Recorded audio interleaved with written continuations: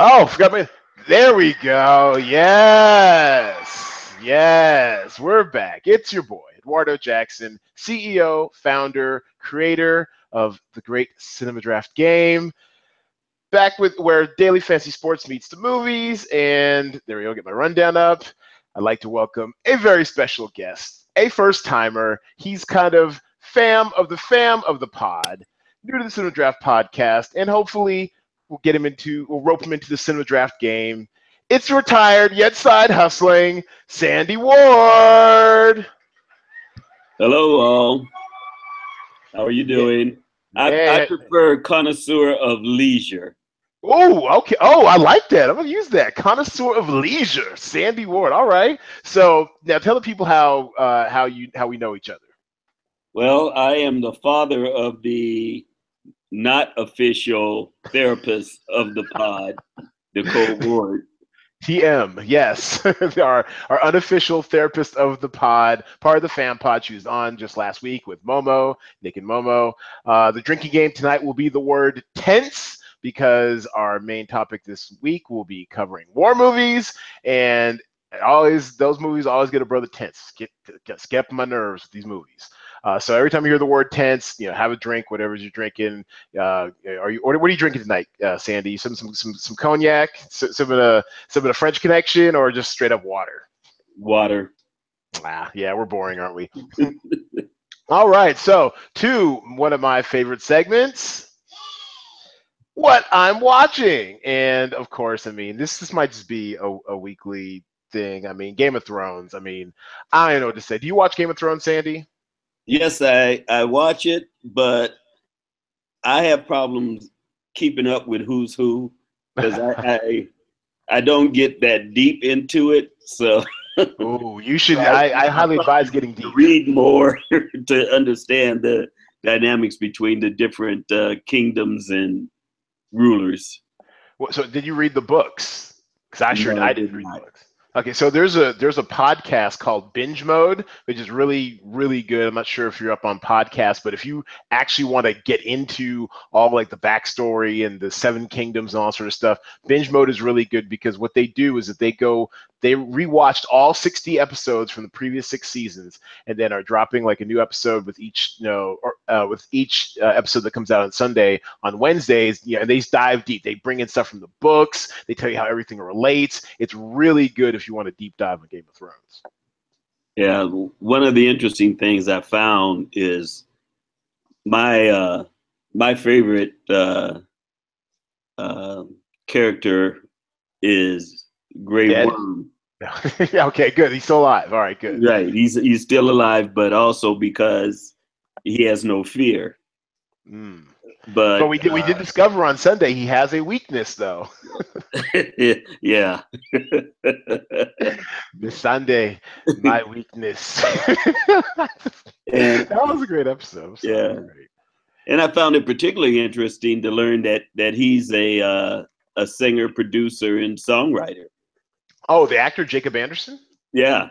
So he has some stuff on YouTube. He does sort of alternative R&B, sort of like the internet. Oh, okay. Well, it's not like he's got like a ton of lines. He seems like he's on every other episode. He's got time on his hands, basically. So the only thing we do 7 episodes. I'd like to see him fight more. Maybe spear a couple more people. I think that's coming up next week, Sandy. Straight up. It's not like they're going to Castle Rock, and it was just an excellent episode. That whole moment, of course, the one that the internet is talking about, Theon/Reek, or Theon devolving back into Reek. He's out there, he's fighting, he's battling, and then all it takes is his crazy murderous uncle having his sister about to behead her or something, and he's like, "Come on, come fight me," and he just jumps off the ship. How do you feel when you saw that, Sandy? How do you feel about that? I was hoping that one of those flaming catapult balls would land on him. He sure deserved it, though. It was So are you in the camp that's like, well, he's suffering from, well, as your daughter might say, he's suffering from PTSD. There's no way. And by the way, I haven't talked to her about that episode, but I'm sure she might say something along the lines of, oh, he's still suffering from PTSD. We have to be nice to him and everything. Whereas, me, I'm like, he's turned straight bitch made, jumped off the ship, left his sister to die. Who does that? Who does that? Well, plus he was all in up until that point. Mm-hmm. And then he just punked out. So yeah, straight up. And the Sand Snakes out. I mean, I was reading every time there's an episode, I'll watch it and tweet along with it, and then later on that night I'll rewatch it, and then I'll like just start doing some internet deep dives, just reading like recaps and stuff that connects all the the threads in an episode. And I guess, I mean, they didn't really bother me, but I guess people were excited to see 2 of the 3 Sand Snakes die.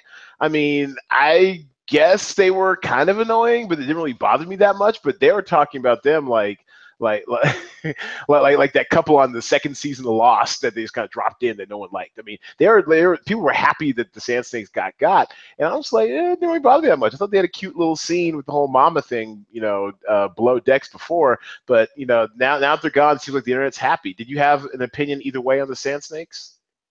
No, I didn't really have an opinion. I was still trying to figure out who was who.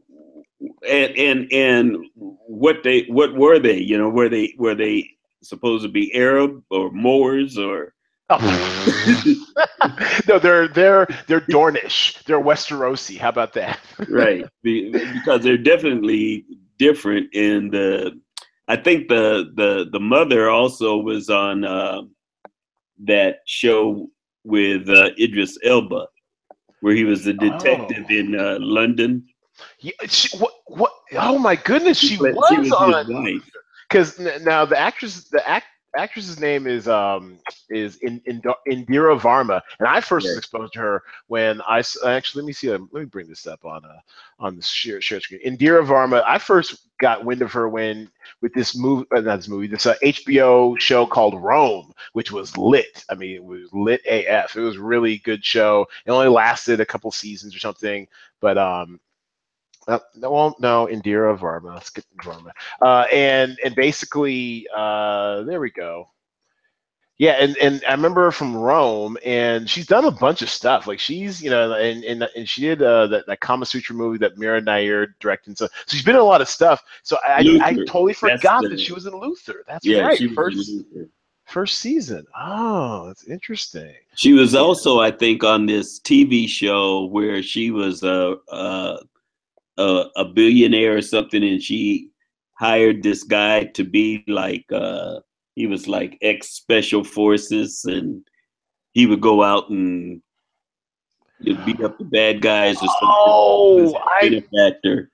Yeah, I think I saw like 1 or 2 episodes that night. It's kind of tapped out, but yeah, I think I know what you're talking about. Yeah, she's got like a recognizable face, and she's gorgeous and everything. So yeah, so I'm glad she's still alive, but I'm pretty sure Cersei is just got. I mean, because she is the woman that killed her daughter, so I'm sure Cersei's got plans for her next week. Cersei's really got plans for her.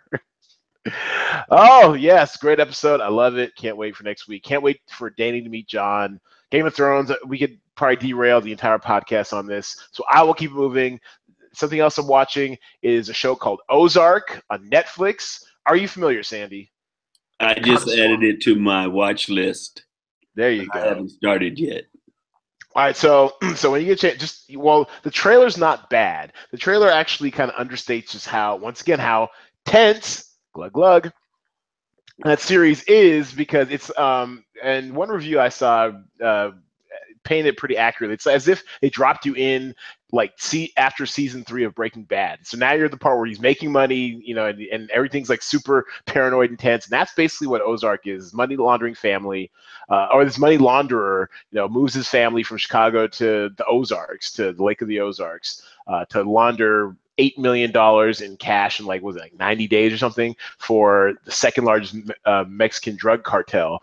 And if he doesn't, then they will kill his family. and it is the stakes are super high. And then and it's just the way, I mean, in the art of money laundering, I mean, you have to find all these like legitimate businesses to pass your cash through, and it's just really interesting watching. And it's directed, executive produced, and stars Jason Bateman, from that kid from Family Ties, all grown up now, and he is just excellent. It is so good.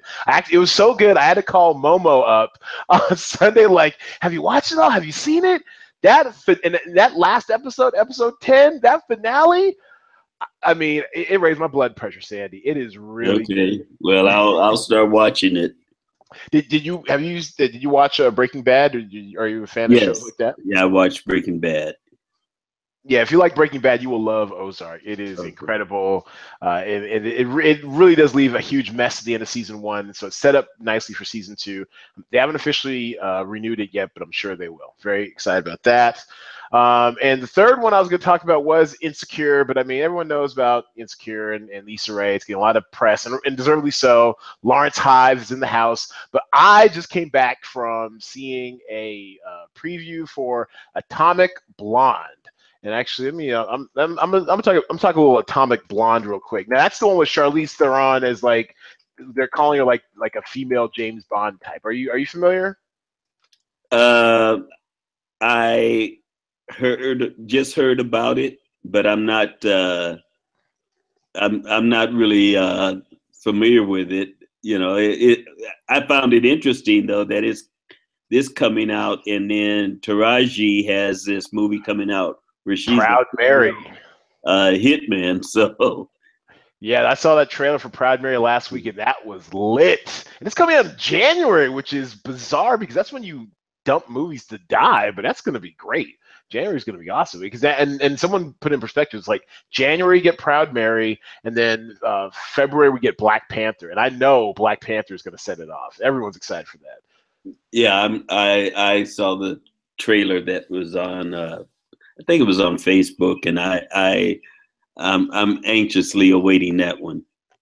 Yeah, no, that's it. Black Panther, and I guess they had some footage from Comic-Con this past weekend, which was so. I mean, and they're like, we're not putting on the internet. Y'all who weren't at Comic-Con just have to suffer. But I guess the footage was so good, the entire cast was there, just like exploded, got up, hugged each other, dapped each other. He's like had like a real big celebration with how good some of the footage looked. I mean, man, I can't wait. I honestly can't wait for Black Panther. That is very exciting.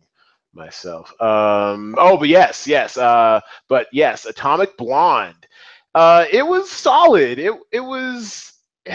It's an interesting movie. There's a framing device with this whole interview thing where she's in an interview, kind of recalling like her last 10 days. This is like John Goodman from The Interview Room or whatever, and it's cool. But I will say this though: the fight scenes are outstanding. These fight scenes are so like visceral and clumsy and crazy, and there's a lot of like handheld camera work and stuff that it kind of puts Jason Bourne to shame, like straight up. Like you really feel like, you're like when she kicks the guy down the stairs, like you hear every stair hit that dude. So the action scenes are excellent, some of the best I've ever seen. But the movie overall is just okay. It's pretty good. It's 3 reels. I mean, it has more plot than I thought it would. And I mean, I probably could have done with maybe 1 or 2 more fights with her doing hand-to-hand combat because she's so good at it. But yeah, I think it's 3 out of 4 reels. I liked it. Are you looking forward to seeing it at all? Are you an action movie guy, Sandy? I'm an action junkie because that's a good release for me.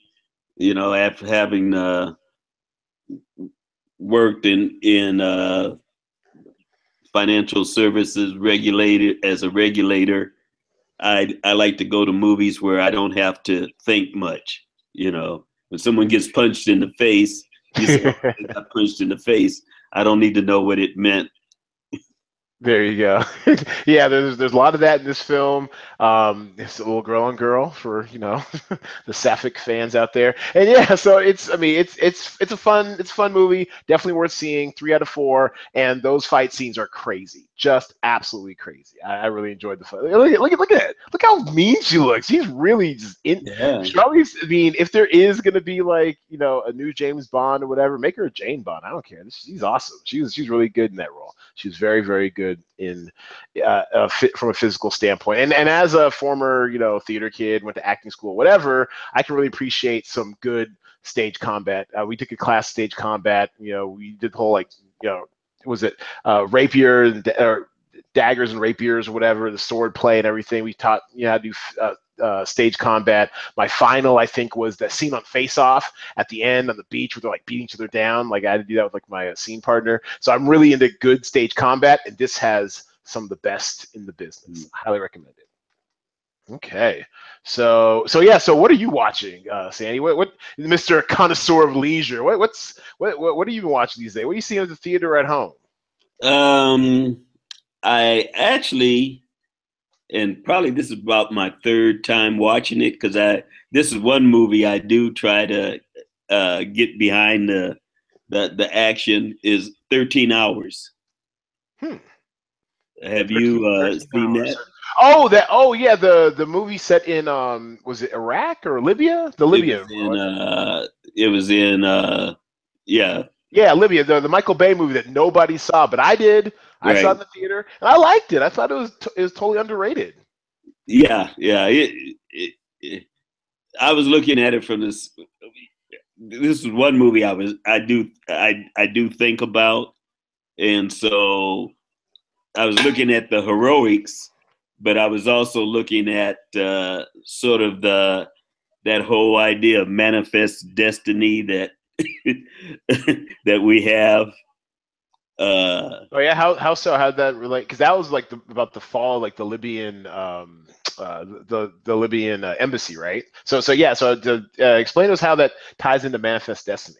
Okay, well, manifest destiny, you know, was back when the United States felt that we had the right to go into other countries and impose our form of government or culture, because they felt that our culture, or let us say the American culture, was superior to any other culture in the world.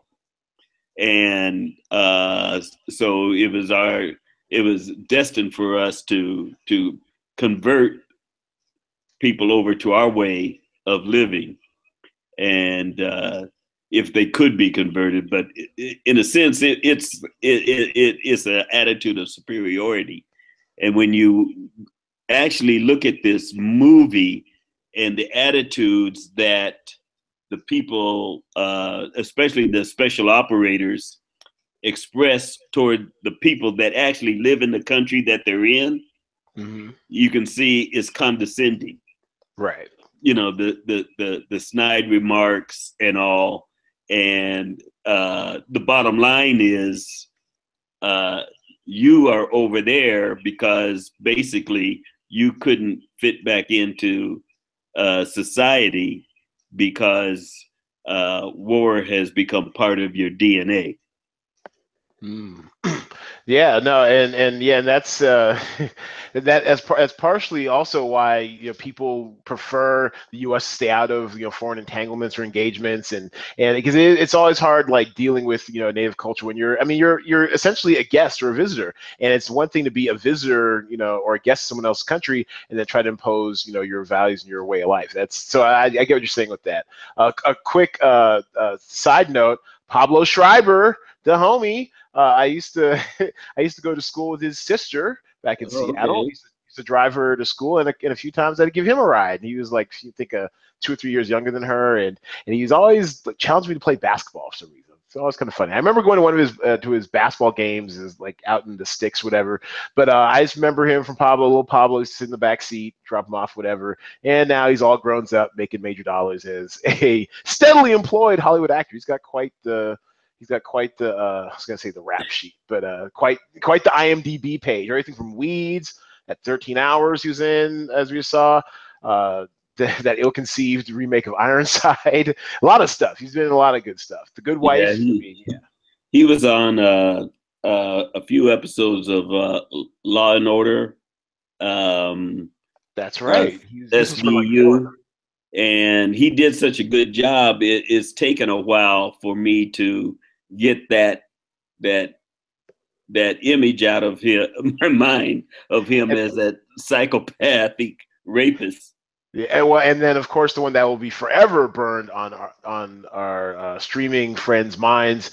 He is Pornstache, aka from Orange Is the New Black. Have you seen that show? Have you watched Orange Is the New Black? I haven't watched one episode of that show. Oh, it's great. Female prison. It's funny. It's great. If you liked Weeds at all, it's from the creator of Weeds, on which he also starred in like one of the later seasons. It's just a really good show. And he's Pornstache. He's probably best known these days as Pornstache. So big ups to Pablo in 13 Hours. Anything else you watching, Sandy?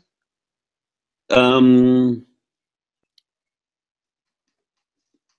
bunch of B movies I won't name. I don't want people to laugh. Judgments. No judgments. You're among friends here. They were really bad. But one thing I've weaned myself off of is Steven Seagal movies. Oh, they've gotten so bad that welcome to the 21st century. I think we gave up on him like 20 years ago. Well, he makes those straight to DVD, or and for some reason or other, Netflix loves him.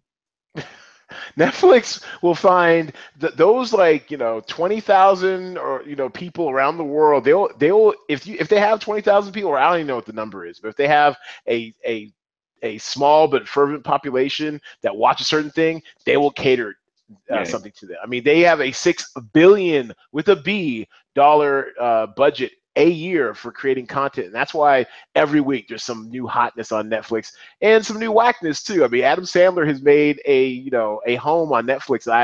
For the life of me, I cannot bring myself to watch those terrible movies. Now, there was a movie on Netflix with Jason Momoa and who's his wife? Lisa Bonet. Yeah, Lisa Bonet, about Native Americans in the Northeast region of the country, and that it was called Red Something, and I enjoyed that. It was I think season one. I think I know what you're talking about. I watched one season. I think I did watch one season. Where there's like a murder mystery and everything. They're on a reservation. I think, was that right? Yeah. And the funny thing is the Red Road. That's what it is. The Red Road. The lady that was sort of his stepmother looked black. She was on CSI, one of those CSIs, New York. Tooney, I can't remember her last name. Oh yeah, Tamara Tooney. Yeah, she's working black actress. More power to her. But she was supposedly Native American. Well, I mean, come on now. I mean, black people, we all got some Indian in our family, so. Yeah, I guess so. But I thought that was pretty good.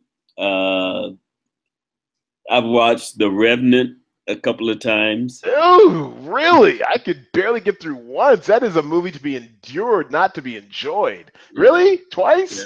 Yeah. Him eating that heart, that animal heart? Oh, okay. Yeah, you're stronger man than I am. Man. Okay, well, so let's get to our main topic this week. We are doing top 5 war movies. Y'all know the rules, but for those who are new to the podcast, allow me to explain. You name a war movie. We alternate picks. Once someone picks that war movie, that movie is out of play. And in deference to my guests, and any research you may have done, because I have done next to none.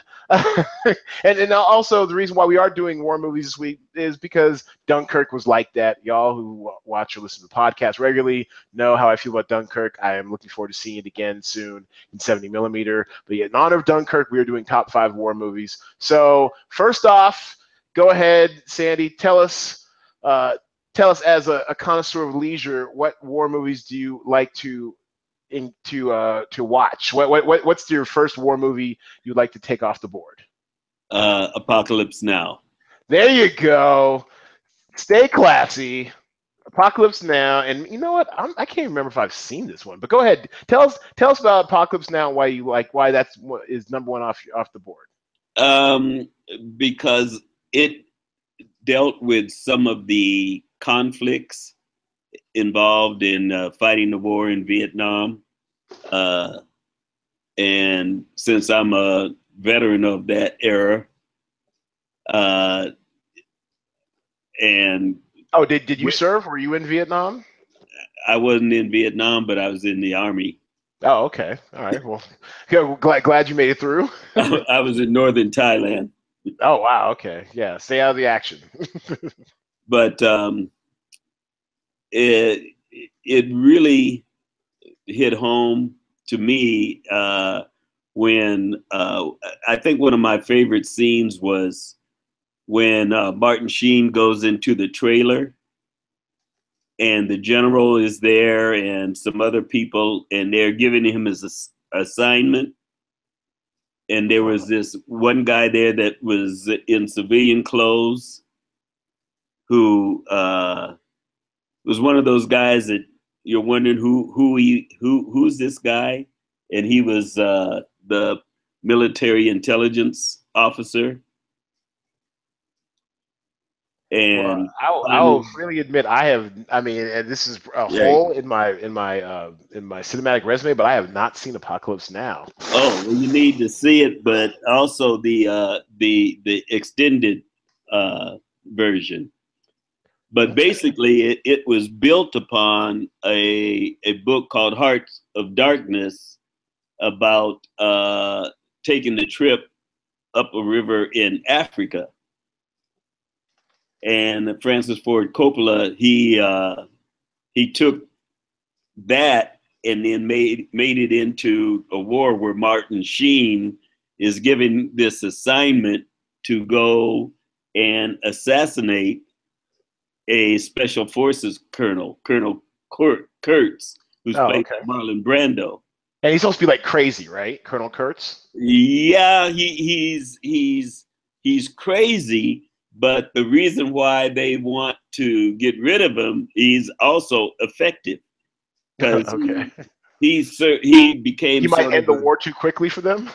Well, and he became a demagogue for the Montagnard people. Oh. They worshipped him, and they were brutal, you know, in doing what they did, and he was an embarrassment for the U.S. government. And so they needed to, in fact, this is when the phrase came out. I think it might have been the first time most people had heard it. They told Martin Sheen they wanted him to terminate with extreme prejudice. Oh. Okay. And Martin Sheen was a special forces, I think he was a captain, who was going crazy at the beginning of the movie because he didn't have an assignment. And he was just in this room drinking, and there was a fan overhead. And I liked the way they superimposed the sound of a helicopter, but it was really a ceiling fan, and he's hallucinating. Yeah, I hear it's one of Francis Ford Coppola's great works, and also, I mean, that's actually, I'm gonna add it. I guess I can watch it on Amazon Prime, so that's awesome. I'm gonna add that to my list. That's what's up. All right, that's the movie that introduced Lawrence Fishburne. Oh, that was his first one. Okay. Yeah. All right. Yeah, I think he was like 19 years old. The filming was they had all kind of problems. Martin Sheen had a nervous breakdown during the filming and a heart attack and almost died. And they had to hold up filming till he got better.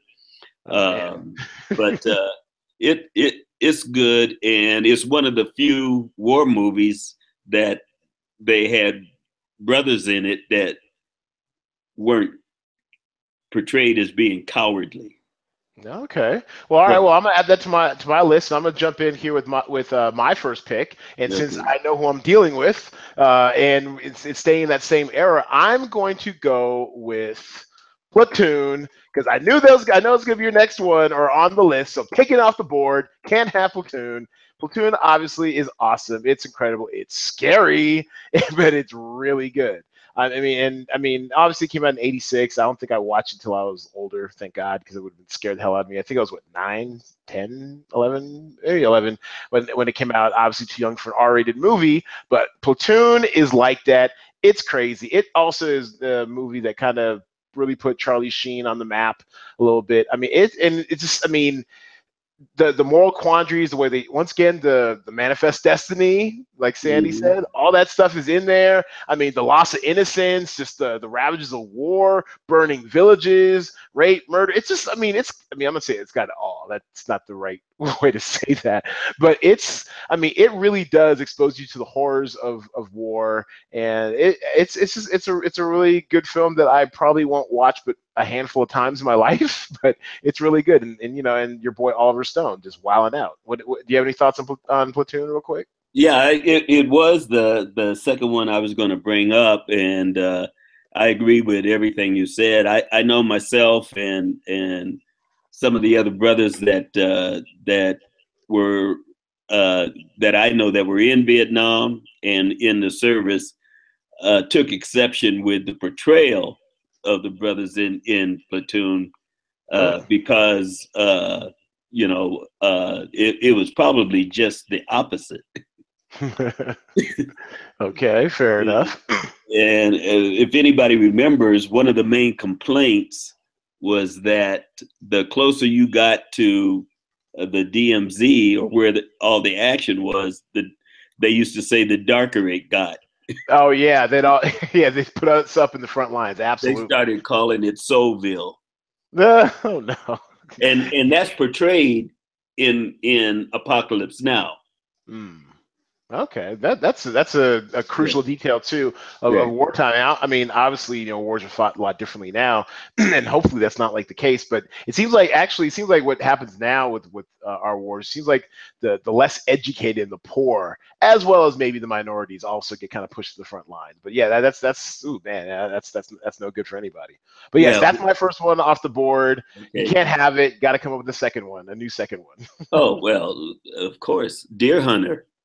Oh, okay. Yeah, dude, I've never seen that, but I heard it's a classic. I heard also it nearly bankrupted the studio or something. Like, yeah, do tell about Deer Hunter. Give us the lowdown on the Deer Hunter. The Deer Hunter is it's funny. The war scenes are probably a small part of the movie, but the movie is about the war, the Vietnam War, and it's about these. Oh, I guess there's a certain population in Pennsylvania that has that their ancestors came over from Russia. Mm-hmm. So Robert De Niro was in it. Um, I see you have it up now. John Uh, Savage okay. and Yep. Christopher Walken, and That's hell of a cast. they all worked in the steel mill, and and they would go up and go hunting and all. Well, they all joined the army together, and they were gung ho about going and fighting. And John Savage was getting married um, before they actually Meryl went to Streep the too. fort. Oh wow, Yeah. this is stacked. And the wedding scene in this movie was one of the longest, but one of the best that you'll ever see, because first it showed like their culture, with the dance and the music, and then they were all uh, drinking heavily. It was And they're blood. reminiscing about going through the war and stuff. And then the way they made the transition to the war part was, as the wedding's winding down, Robert De Niro goes in the bar and there's a Green Beret sitting at the bar, and he has that, they used to call it the stare. He had that stare, and Robert De Niro would say, well, something like, well, we're going in, and how you see the action. He's trying to strike up a conversation with the guy, and the guy basically doesn't even want to talk to him, and he just words an expletive, and he doesn't understand what it is. So then from that they go hunting, and then the next thing you know, they're in Vietnam. Oh, okay. So kind of like mixing of the present and the past. That sounds interesting. I might have to check that out. All I remember, or all I've heard mostly about it, is that Michael Cimino guy, like it cost so much money that it damn near bankrupted the studio or whatever, and people are always like, I mean, I guess it won some awards and stuff, like it was really good, but it like the cost of making it back then in 77, 78, it was threatening to bring down the entire studio. Oh, it was a long movie, and I mean, it had everything, because what happened was his friends wound up becoming POWs. Oh. And they were kept in this cage that was partially submerged in this river that had rats in it.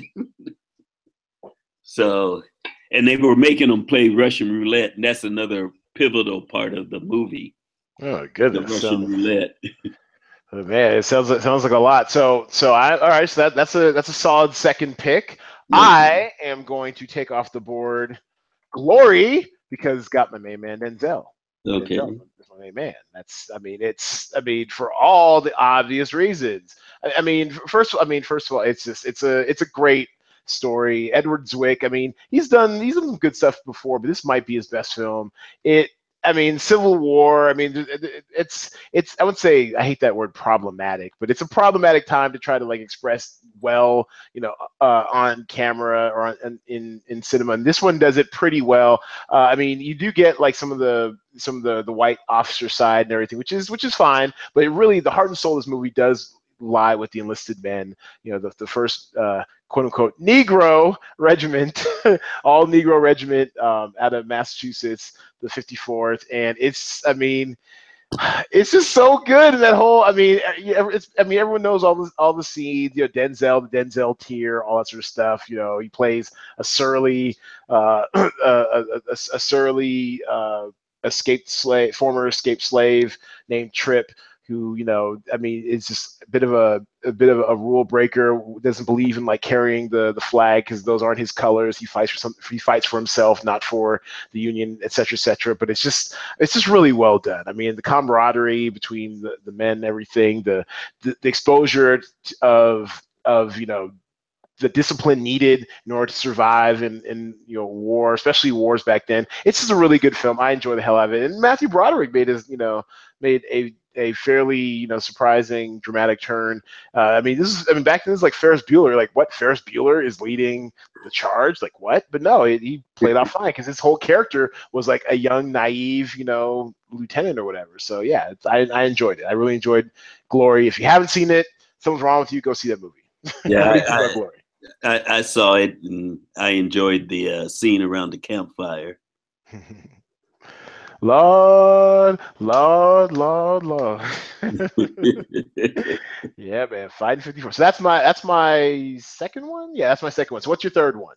Okay, I'm gonna come up with one that's gonna surprise you, and you probably never heard of it.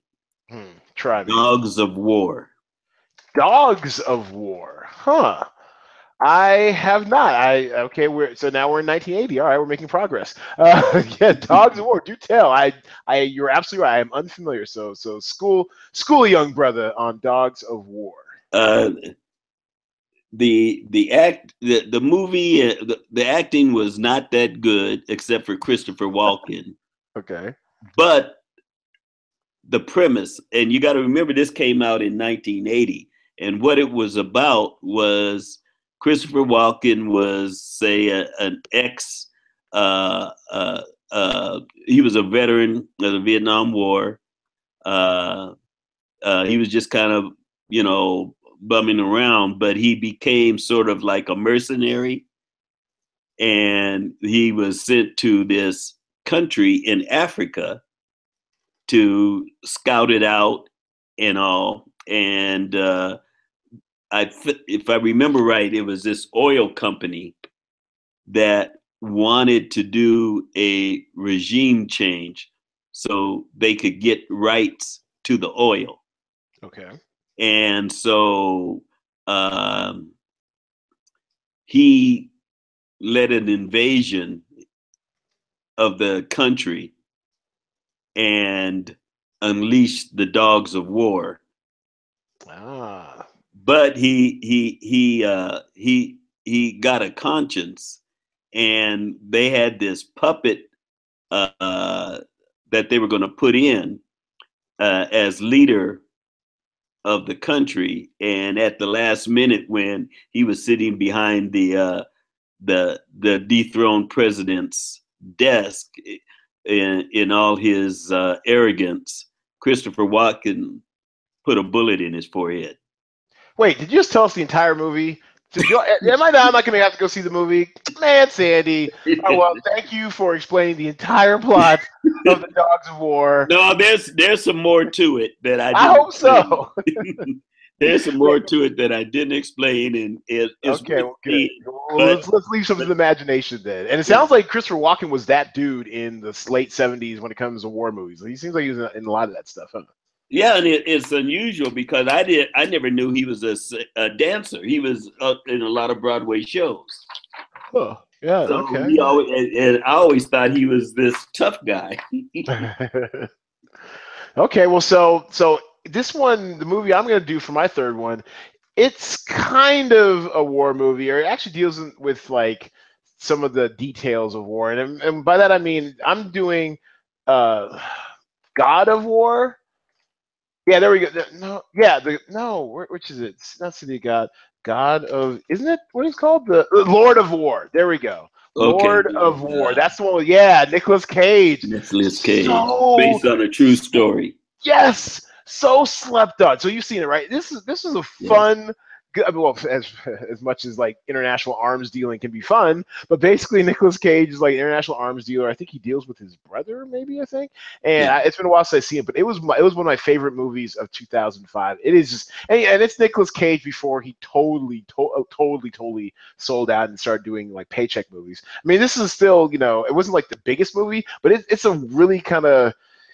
I mean, it was like a late August release, if I recall correctly. So it wasn't like the most heralded movie, but it kind of slipped under the radar. It's really a lot of fun. Nicolas Cage is doing Nicolas Cage things. He's like an international arms merchant illegally, who kind of like the past film kind of grows a conscience, maybe a little bit when he is when all these like international arms dealing kind of comes around to bite him back in the ass, and it's just a really interesting movie in as much as that you get a peek into the world of like black market arms deals and the people and the morality or lack thereof they have in order to engage in it. And I thought Nicolas Cage did a really good job. Totally slept on that year, but I really enjoyed it. I do believe it was in my top 10 movies of the year. Really well cast. Look at Eamon Walker.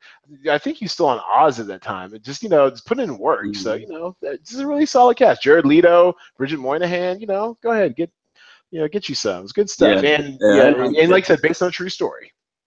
Yeah, I liked it, and I thought that this movie that just recently came out, War Dogs.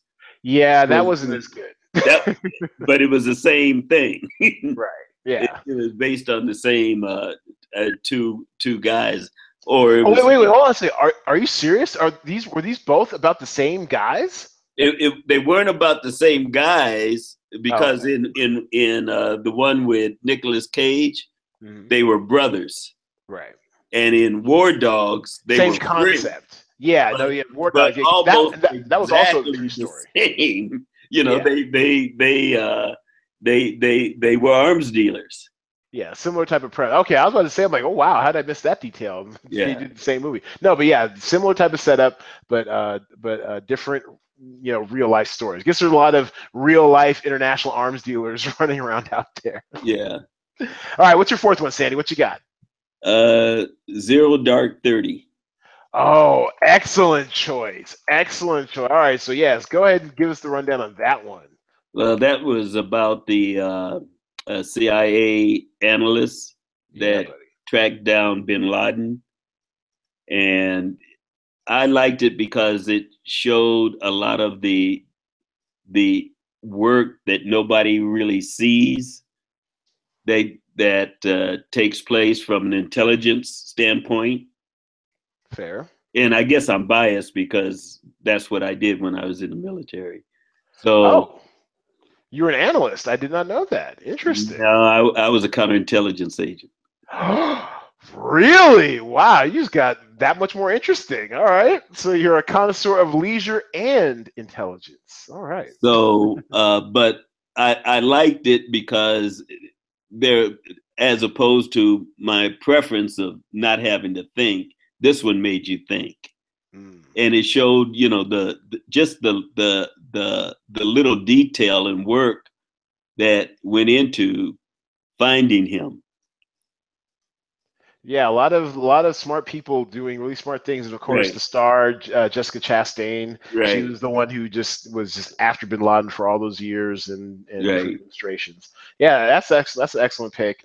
I have no qualms or quibbles with that one. My fourth pick, I'm going to go with. We're almost kind of running out of room here. There's so many good war movies, and I don't know what that says about our culture, but Yeah. but yeah, so I'm gonna do the Hurt Locker. That one, I mean, it won awards and stuff. It won the Academy Award. I think Catherine Bigelow. I think she won for Best Director, first female director to win, which took way too damn long. But yes, it was great. It's a great movie. Great. I mean, great war movie, and it really gets into the psychology, and the psychological ramifications of people who do this type of stuff every day. It's you're dealing with a guy it's a guy who's on like bomb detail. He has to go and defuse bombs or send in advanced little, drones or probes or whatever to defuse bombs and everything. And what happens when you lose, when the people on your detail and deal with the psychological effects of that. And it's really well done. And then also, and this is actually a good picture back here where it shows him trying to adapt to normal life when he gets off tour, and he just kind of can't. You can't turn it off, right? So it's just, and this is actually a small bit of a period piece back in, recent history back in Iraq and everything. So it's just really interesting seeing, the psychological ramifications of people who do come back from war, who do such stuff that will mess with your mind, like, defusing bombs and what happens when they go wrong. Have you seen The Hurt Locker, Sandy? Yes, I enjoyed it. I liked it. I think that was a breakout role for Anthony Mackie. Yeah, good point. And Renner, Jeremy Renner too. I mean, I'd right. heard of him for years, but that one definitely did put him on the low A, high B list map. Yeah, and that was on my list, so now I have to. Yes, you see how the game is played now, huh? Okay. Now, can I have a tie? I know we're coming down to our last picks. Right. Do an honorable mention and then give your official last pick. I'll allow it. Okay, I'll go with the honorable mention for me would be Hamburger Hill. Okay. And your official last one, what would that one be? We Were Soldiers. Interesting. Okay. Well, once again, circling back to Vietnam, I guess for obvious reasons, you served. Right. So, but Hamburger yes, Hill is about Vietnam too. Right. Yeah. I mean, I'm seeing a trend here, Sandy. I'm seeing a theme here with your movies. But yes. All right. So well done. Well done. So yeah. So We Were Soldiers. Go ahead and give us the full lowdown on that. I do remember seeing it. I enjoyed it. But let's hear about it from your perspective. Go ahead. It's based on a true story. I can't remember the colonel's name, but he essentially developed the air cavalry. Okay. The process of going into a battle zone via helicopter, mm-hmm. and getting in. And in this one, I think the thing I liked about the movie was it showed the Vietnamese not as caricatures, not as barbarians, but actually thinking soldiers with strategy. Right. And because the movie begins with the French and how they underestimated the Vietnamese and they got slaughtered. Right. And so this colonel, who was also studied the history of war. Oh, oh no, we lost Sandy. Come back. Come back. Okay, so I will pick up where he left off. Well, maybe not so much on We Were Soldiers, but I will actually go ahead and talk about. So I actually have an honorable mention, and I mean, God, there are some really good war movies. Since he's not here, he can't stop me. I'm gonna do a couple honorable mentions. I really enjoyed *Inglourious Basterds*. It's a bit of a low key masterpiece. It's your boy Quentin Tarantino, but with his revisionist history of World War II, I can yeah, there you go. It's all misspelled and stuff. I really enjoyed that movie. It's there's a lot there to like. But then Brad Pitt, all that good stuff. But then also, I would say, I mean, and also Saving Private Ryan. I mean, it's a bit of a cliche, but that's a really excellent war movie. And of course, those first 40 minutes, which I was warned about. I remember seeing it in the theater. I was scared. I was scared shitless. But I mean, and I kind of watched through, through my fingers that whole opening sequence. But man, if that movie isn't like really good, it's super long. It's like 2 hours and 49 minutes, almost 3 hours. But it is actually worth it, and definitely brings you into the fog of war. Actually, I might want to. Now I think I want to watch it again. There he is. He's back. Oh, Welcome back, Sandy. I don't know what happened. That's why I kind of carried on without you. I went and covered two of my honorable mentions. I did *Inglourious Basterds* and then *Saving Private Ryan*. But for my fifth one, actually, actually, I'll hold off for my fifth one. Just go ahead and wrap up real quick. Your *We Were Soldiers*. Oh well, it was a battle of strategy between the leader of the North Vietnamese soldiers and Mel Gibson. Sure. Yeah, I remember that one scene with like the whole sniper setup with the meeting and everything. I remember that was part of that movie, right? There was like a sniper setup and it was like really tense, and some leader was coming in, and then they kind of had to like adjust on the fly. Is that the same movie I'm thinking of? No. Okay, my bad. No, this one was where Mel Gibson, the guy he played, who's a real guy, actually developed that method of carrying soldiers into a battlefield via helicopter.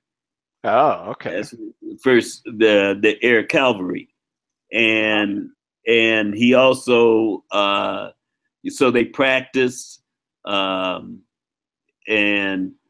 once they got the assignment, they go, and they wound up being in a battle zone where I think there was a entire North Vietnamese battalion that they had to fight, and I think the battle scenes were sort of like Platoon. Mm-hmm. Really kind of as realistic as you can get in a movie, but it showed the heroism, but also it wasn't like a Audie Murphy, those movies where one guy is going to go and fight 20 and it felt more realistic. No, that's fair. And piggybacking off of that like realism, I mean, and this I might suffer from recency bias, but I don't even care because I the more I think about this movie, the more it grows on me. And I did just see this, but it's Dunkirk. Damn it, Dunkirk is like that. Have you seen Dunkirk? I haven't seen Dunkirk. I don't know if I'm going to go see it in the movies. I might wait. Oh, no. No. Stop right there. You need to see this on the biggest screen possible. Okay. Preferably, if you can see it in IMAX 70 millimeter, it might change your world, like straight up. Like you Okay. need. Yeah, that's my next move. My next move is to see it in 70 millimeter on a super big screen. We don't have IMAX 70 millimeter here in Vegas, but I'm definitely going to see it in 70 millimeter because I hear it's just like super clear and pristine and gorgeous. And it's an amazing movie. I don't know if you've listened to my recent podcast, but I did review it at least once, maybe even twice, about how just impressed I was with it. But Dunkirk basically follows three different men over three different timelines on the same event. It's lesser known to American audiences was early on in the war before we got involved. 1940, like end of May, early June 1940, 300 or 400,000 British soldiers were stranded on Dunkirk Beach in France, and they're trying to get home to across the English Channel. They're cut off. That whole, I'm sure you've seen like one of the trailers or the commercials with the little floating leaflets, and it shows like you are surrounded. Basically saying like the Germans have the British soldiers surrounded on all sides, and they're trapped by the sea. And at this point in the war, I mean, they're getting just pummeled. I mean, you've got the Luftwaffe killing them by the air. You've got the U-boats killing them by the sea. I mean, they're just kind of stuck. And so they're trying to get out of France. France about to be occupied by Germany, and they're just kind of stranded on this beach because the U-boats keep sinking all their destroyers and their ships, and so they basically have to mobilize like all these civilian boats, all these civilian, and that's one of the guys right there, the guy on the left. They have to mobilize all these civilian seamen, pleasure boats and fishing boats, whatever, from the England side to come across the channel, those 26 miles, whatever, to go scoop up all these waiting soldiers because they keep getting their ships, destroyed. And so they follow one guy. They follow a day in the life of an infantryman. Who's just a week in the life of infantrymen, just trying to get home, and every time he seems like he's getting closer to getting on something to take him home, something crazy happens. Then they follow the day in the life of this. So this is the infantryman, like young kid. They spend a week in his life. They spend a day in the life of a day in the life of this guy. He's taking his pleasure boat across the English Channel to go save the men, and then an hour in the life of Tom Hardy's character. He's a Royal Air Force bomber, and it's really compelling. And I swear that movie was so tense. I mean, because not only is it just a setup, but also the way the musical score is done. Hans Zimmer, the GOAT, my man. I want him to do the soundtrack of my life. If I die before him, not likely, but if I die before him, I want Hans Zimmer to play at my funeral. He is so good at this musical score game. It's like an extra character. It's just the tick-tockiness of the whole thing. And I've seen people talk about how it's like so precisely, made like Hitchcock. It's a thriller. It's a little emotional, but you are really there. You're really in there with these lads who are just trying to survive. And I love this picture right here with the one with all the little helmets, and they're all looking up because they're about to get bombed on or strafed by the Luftwaffe. And this is how I felt the entire movie, Sandy. I felt like so tense, like I don't know where the next calamity is going to come from. I felt like I was one of these huddled masses, stuck on a pier trying to cross the English Channel to get home because the entire movie is so tense. The more I think of this movie, the more I love it. It's my fifth pick, Dunkirk. See, don't wait, Sandy. Don't wait. Okay. You're not allowed to wait. You have to see this movie on the biggest screen possible right now. I'll go see it. If you truly are a connoisseur of leisure, actually, it's not a very leisurely movie. It'll make you really tense, but it's a really good experience. I highly enjoy it. And if you like war movies, you will love this movie. Okay, and I think one thing I want to interject, even though we're talking about the 5 best, mm-hmm. I would be remiss if I didn't add in the worst I've seen, which was John Wayne movie called The Green Berets. Oh, okay. 1968, The Green Berets. Do tell. I saw it when I was overseas in the military. in the theater on base. It wasn't supposed to be a comedy, but all you heard throughout the whole movie was laughter. All right, y'all, you heard it here first. Avoid the Green Berets at all costs. It was so hokey, and you know, I'm watching the movie with guys. Some of them were special forces, and most of them had been in Vietnam. And that's like that their experience, huh? Yeah, I don't blame you. So if you want to laugh, that's a good movie. All right, fair enough. Okay, so what is Cinema Draft? It is the fantasy sports version of the movies. Instead of drafting athletes from teams, you're drafting actors from movies, and how their movies perform at the North American box office will earn you points for your call sheet of actors while competing against others for fun and prizes. You draft 10 actors or assign a dollar value salary. You have $100K in budget to try to draft all 10 actors, and it must be 10, no more, no less. There are 3 release types of movies, Sandy. There is wide release, 2,000 screens and up. There's limited release, between 500 and 2,000 screens. And then there is platform release, which is 500 screens and below, and you must have 1 actor from each of the 3 release types of movies. You have 2 headliners per film. Headliners points are worth 40% more, so try to get them where you can. So, for example, if Suicide Squad earns $100 million and you get 1 point per $1 million per actor, Margot Robbie would get 100 points, while Will Smith, as a headliner, would get 140. It is free to play, over $200 in prizes this week, plus a $25 bonus to the highest scoring call sheet. We did have dual winners of the call sheet of the week this past weekend, so they split the $50 prize because it rolled over from the week before when I had the best call sheet. If I have the best call sheet, Sandy, then nobody gets a $25 bonus. It rolls into the next week and the next week and the next week until someone not me wins call sheet of the week. Beta testing's open and live. Go to cinemadraft.co to sign up. And are you ready for the shot list, Sandy? And actually, Sandy, are you going to join our lovely game? Are you going to throw in a call sheet this week? It's free to play. I'll try.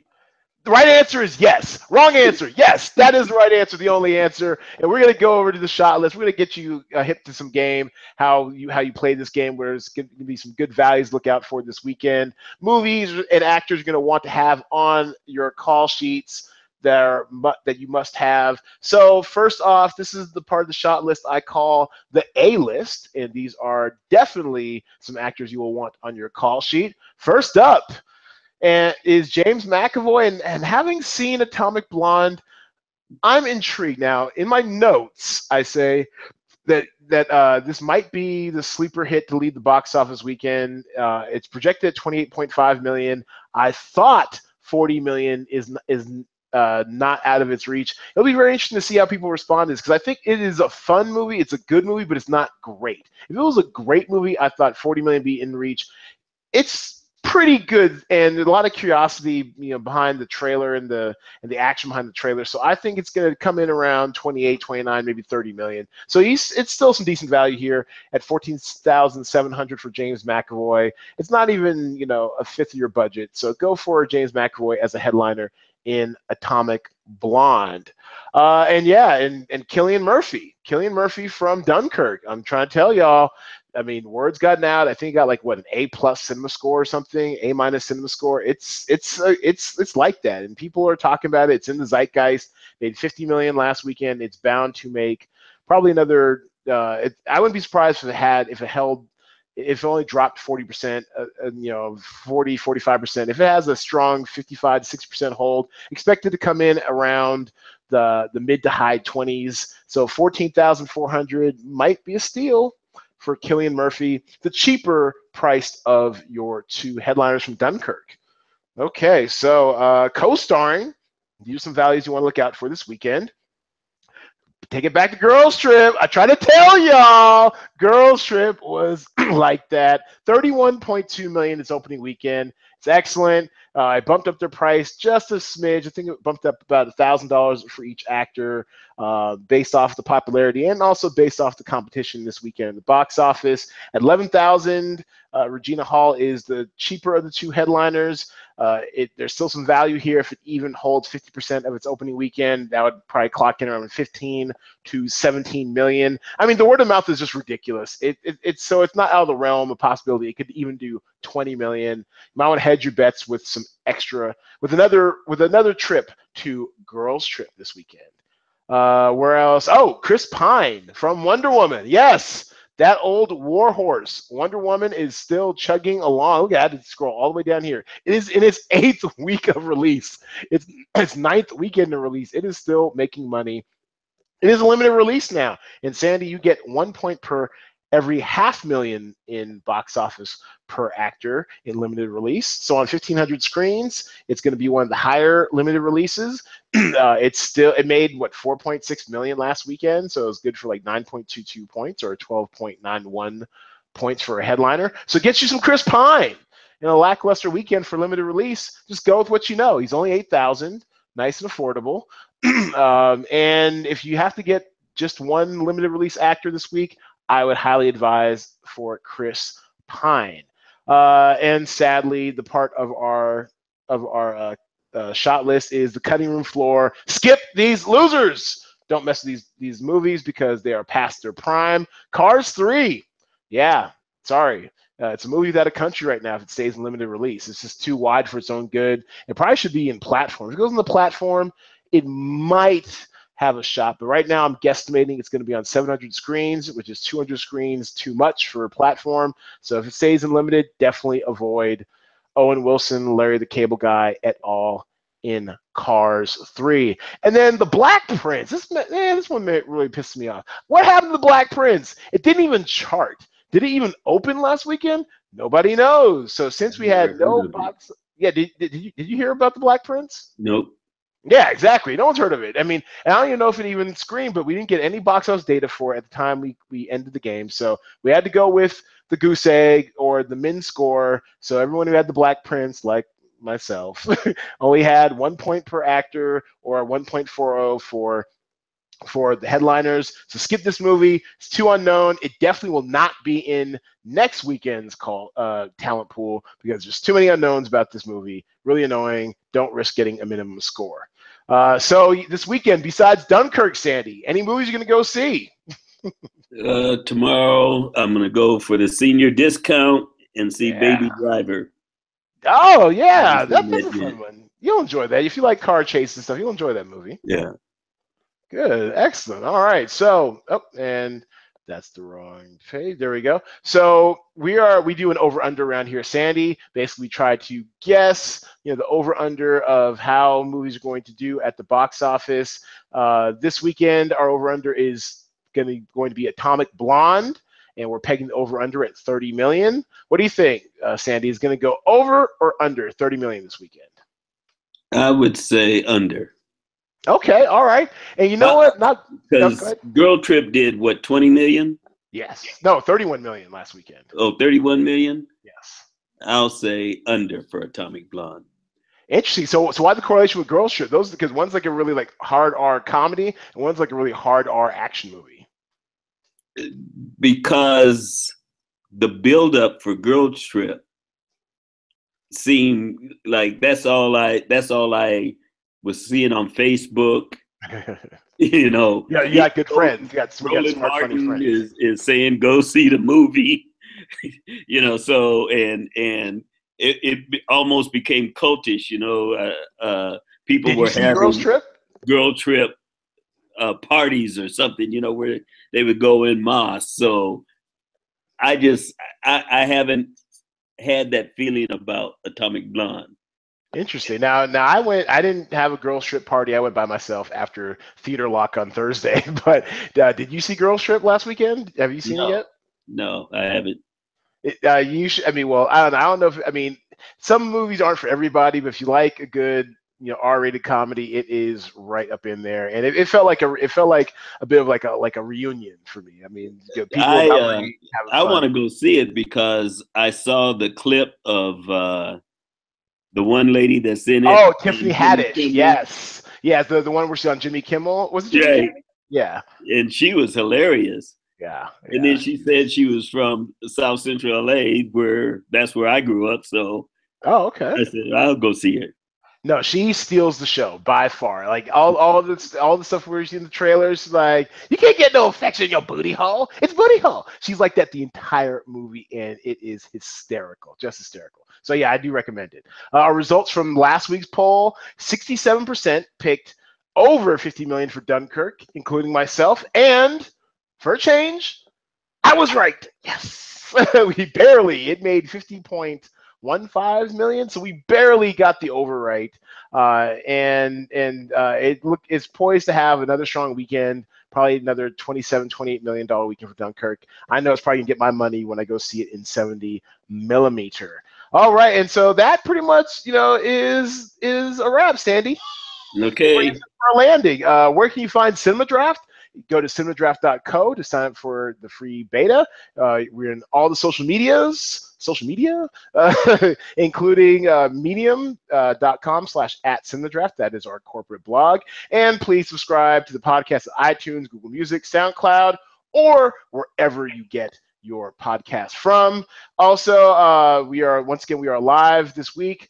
Games run at 10 p.m. Pacific time on Thursday. Theater lock, when we lock in for the weekend, the release types in the theater counts, that happens at 6 p.m. Pacific time on Thursday. It is free to play. Feature presentation, $125 prize pool, $46 the first, totally free to play. And don't forget that $25 Call Sheet of the Week bonus. Game ends 4 p.m. on Mondays, and fingers crossed, no hand scoring. Hopefully, if there is, the results will be done a few hours after that. Sandy, it's been a pleasure. Let's get to the soundboard. Give yourself a hand. I enjoyed it. Thanks for coming on. And anything you want to plug, Mr. Connoisseur of Leisure? Nope. You know what? And you've earned the right, damn it. Nothing to plug because you are living the life. You are living the dream. I'm going to Bali in February, so I'll plug that. All right, so y'all plan to go to Bali in February. Holla at your boy Sandy Ward, Connoisseur of Leisure. And yeah, I think, and you're still out here in Vegas, right? Vegas resident. Yeah, outstanding. That's how you retire, folks. That's how you shut it down. Go to Vegas, go to Bali, hang out, watch cool movies, jump on a podcast every now and then, raise good kids. All right, excellent. Well, thanks a lot, Sandy. That's our show for this week. And everybody, between now and the next podcast, y'all know what to do. Go see a movie or something.